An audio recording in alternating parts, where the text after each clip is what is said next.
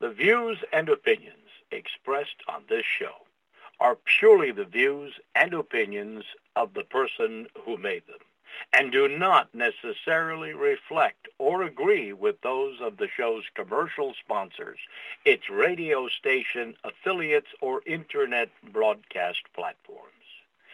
As the restriction on our God-given right to free speech manifests itself throughout the world, we are inspired by Jesus Christ's immortal words, "And ye shall know the truth, and the truth shall make you free."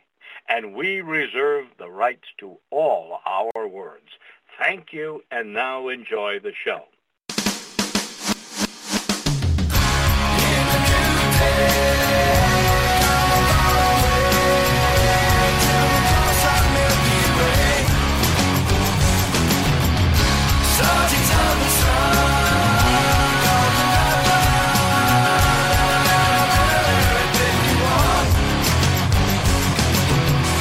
To learn who rules over you, simply find out who you are not allowed to criticise. You are listening to ACH. I'm Andy, your host, and on today's instalment of Pastor Andy's Traditional Christian Message, originally broadcast on Sunday, November the 26th, 2023 at achshow.com, I will be presenting a message entitled How the Reformation Transformed Education, that was written by Dr. Peter Hammond of Frontline Fellowship, the link to the website of which will be available in the post for this show.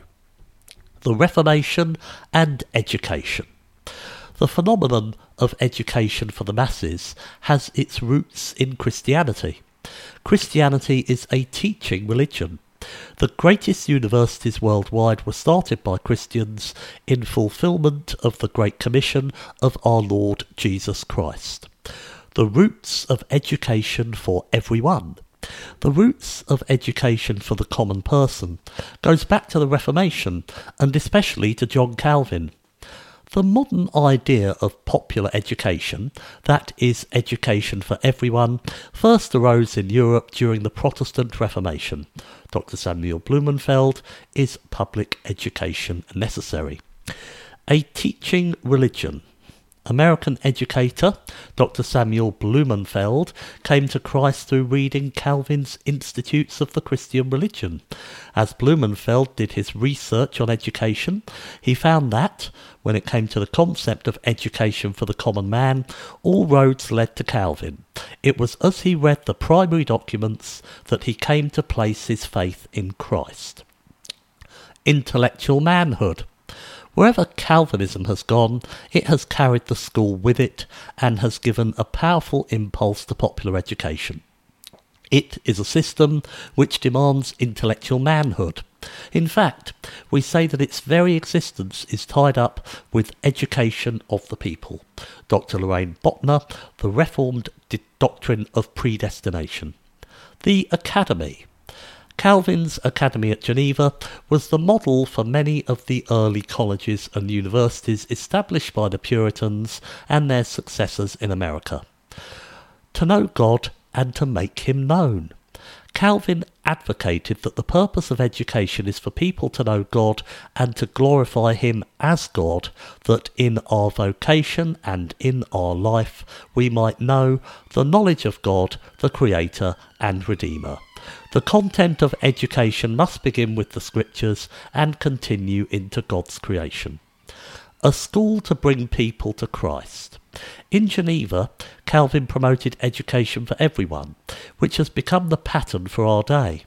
When John Knox fled from Scotland and sought freedom from persecution in Geneva, he stated that Geneva had become the greatest school of Christ since the time of the apostles. The control of education should be in the hands of parents. Calvin emphasised the importance of education having moral relevance. Calvin also was insistent that it was the parents' responsibility to educate their children. Therefore, the control of education should remain with the parents. One truth. Of America's first 126 universities, 123 were Christian. This included Harvard, Yale, Princeton, etc. The very etymology of the word university testifies to its Christian origins. Uni veritas, one truth. Humanists do not even believe in one truth, or that it can be objectively known. Atheists can open up an aversity. Pagans can have a polyversity. Humanists can have a diversity. But universities should be Christian. Reclaim your campus for Christ. Inspiring literature.